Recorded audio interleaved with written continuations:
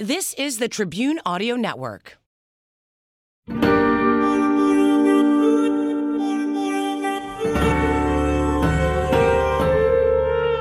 This is the Backstory Podcast. I'm Larry Potash. On this show, we uncover the backstory behind some of the most intriguing tales in history, culture, science, and religion.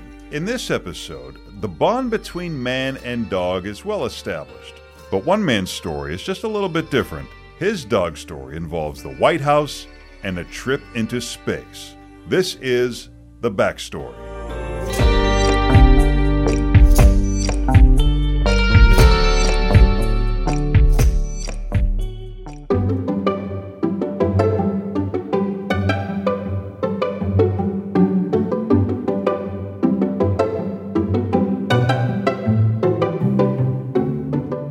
In the presence of your dog, it seems troubles are momentarily forgotten. Stress subsides and defenses are down.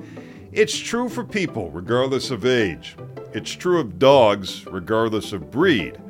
It's been a special relationship for thousands and thousands of years. And I just love dogs. Mark Bruce has a special relationship with his dog, a mutt named Midget. Matter of fact, I think the first words out of my mouth were, can I have a dog? And I did. Midget was my best friend. We did everything together. And she loved to play ball, and so she was my playmate. She had hops. I mean, she could jump like nothing.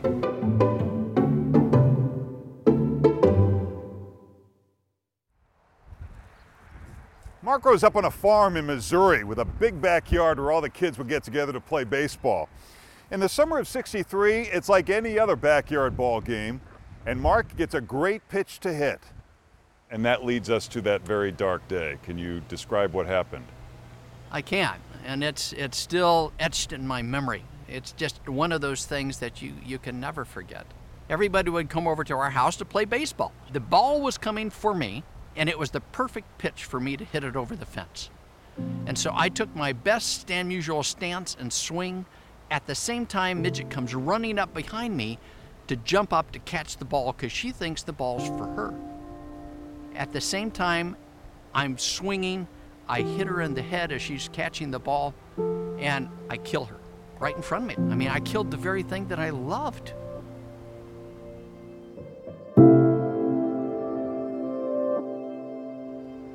How did you and your family cope with that? I would imagine in the early 1960s it was very different than maybe it would be today. Well, I just screamed and cried for a week. We didn't have therapy. We didn't have, child psychologists. I would have had those resources today and probably needed them. But all I did was cry. Some of these were family members, relatives. About a week later, he comes up with an idea. He writes a letter to the White House. And what I said was, I killed my dog. Can I have one of yours?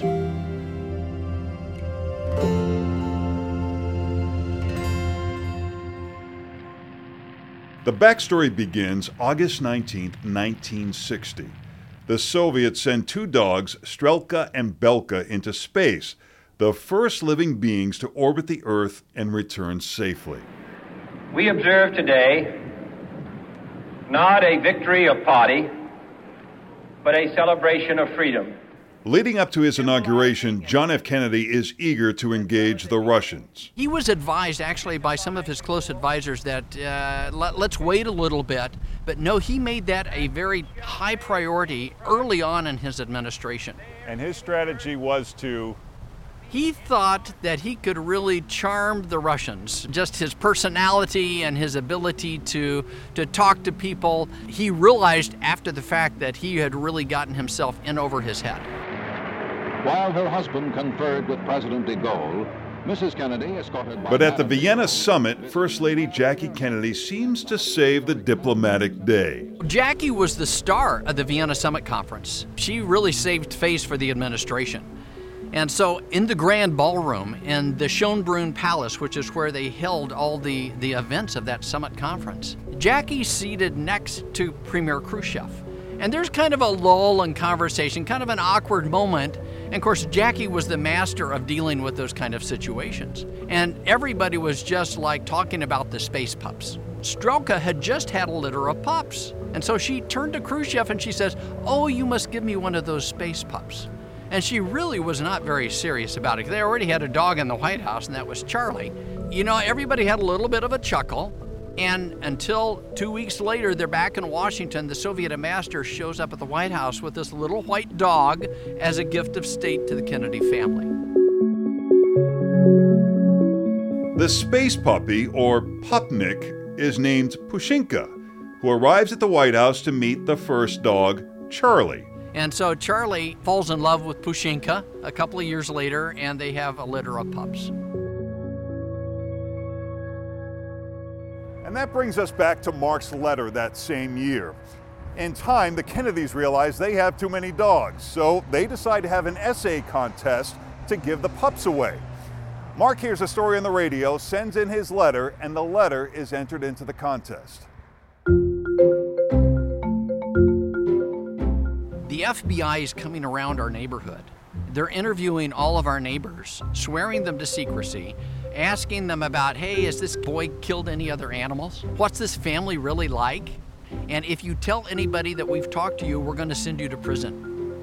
Wow. And so, clearly they were vetting me. They get a call from the White House. Of course, when the president calls and offers to give you something, you don't say no. We were a Midwestern Protestant family. My parents were Republicans in terms of how they would vote. And here the Kennedys were this elite, East Coast, very wealthy, Democratic family. There couldn't be more differences between the two of us, other than the fact that we loved dogs.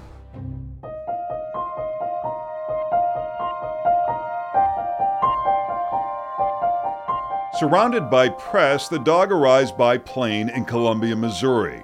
It was a feel-good story about a boy and a dog. That was me getting Streaker out of the crate at the plane side.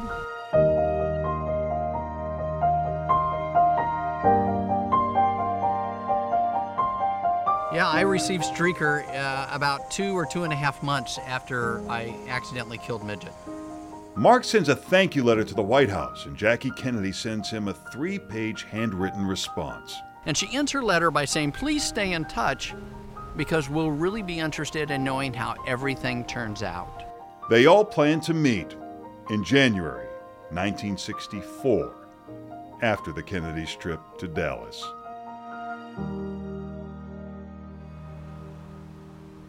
This is just a picture of me. This is about a year or two after I got Streaker. Streaker was a great pet. He was everything and more than what Midget was to me. I think there was always kind of this awareness of we've got to really take care of Streaker, both from our entire family, but I think I kind of had that sense too. And this is Streaker kind of grown up. Years go by. Streaker sires 3 puppies.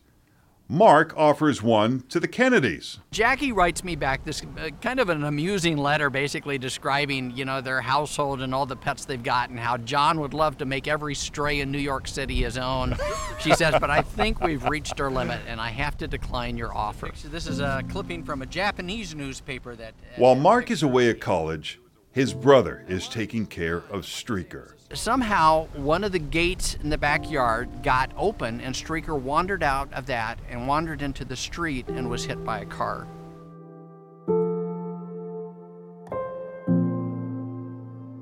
I, of course, wrote Jackie about it, and she provided me with tremendous comfort about this. And she wrote me back and she says, look, she says, you gave Streaker a long life, and he was a wonderful companion, and you were a wonderful companion to him. And I can't think that there was anybody that we could have given Streaker to that would have given him a better life. Mark is an emergency room physician. Despite years of correspondence with Jackie, he never meets her in person. But her gift is more than just the dog Streaker. He writes about this in his book, Jackie, a Boy, and a Dog, a warm Cold War story. Jackie was probably the most iconic woman of the 20th century, and she had this remarkable ability to put people at ease and to make you feel important. I mean, she would thank me for writing her letters. But I see Jackie as an instrument of God's grace in my life. And, whenever you receive God's grace, You don't hold on to it, you pass it on.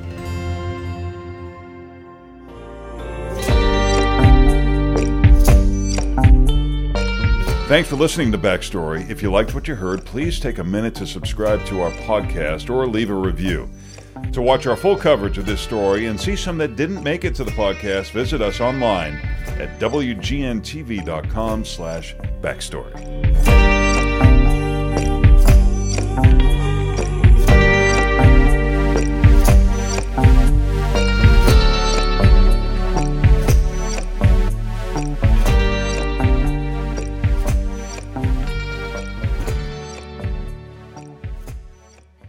This has been a production of the Tribune Audio Network.